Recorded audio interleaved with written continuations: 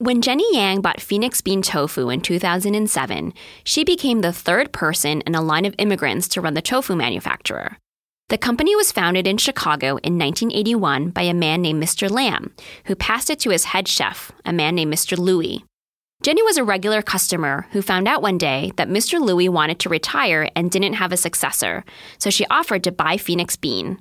When she told Mr. Louie she'd take over the business, she felt the same way she did when she immigrated from her native Taiwan to the U.S. She felt compelled, like she was being carried by a wave on Lake Michigan.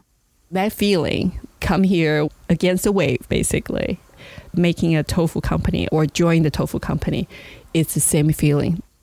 Last week on The Distance, you heard about how Jenny Yang took a leap of faith, leaving a job in corporate finance to keep Phoenix Bean Tofu going.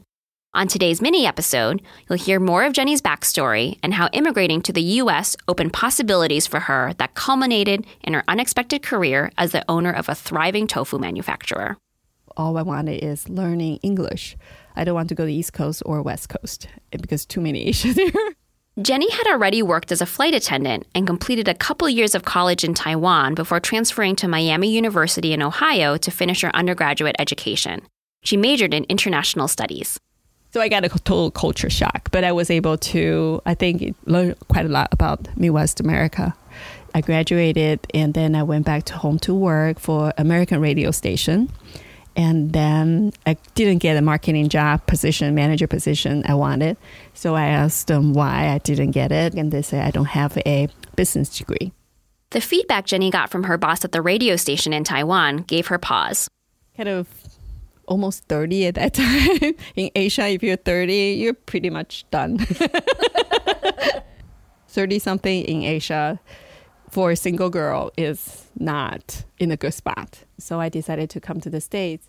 Jenny applied to business school at New York University, the University of Chicago, and Northwestern University just outside Chicago.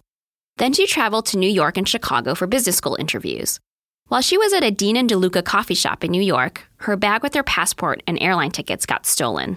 I have to wait for my passport to be reissued.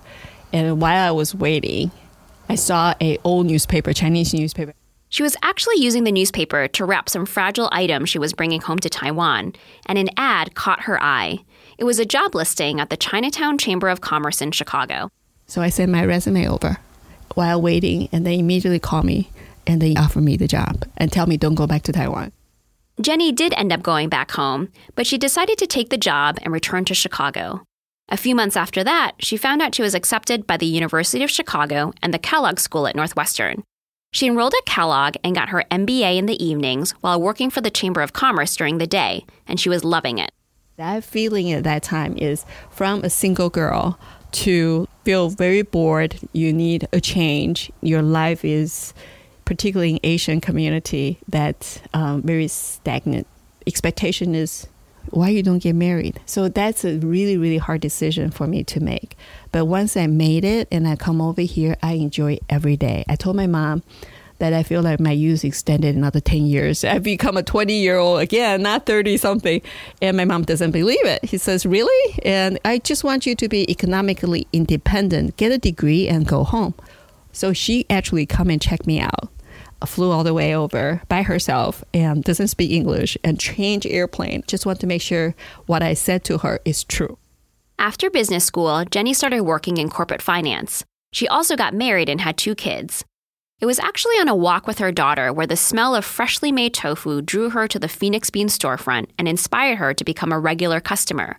And 7 years after that, she became the owner of the business. Her daughter and son are now teenagers and old enough to help man the Phoenix Bean booth at local farmers markets during the summer. My kids, very helpful now. So the couple weekends ago, they were actually helping me at farmers market do the entire day of selling tofu for me. By the end of the day, I said to my husband, I was totally surprised. Actually, they can do this job so well. And they just say, yeah, Mom, we hear you every day talking about tofu. I think we can talk about tofu too.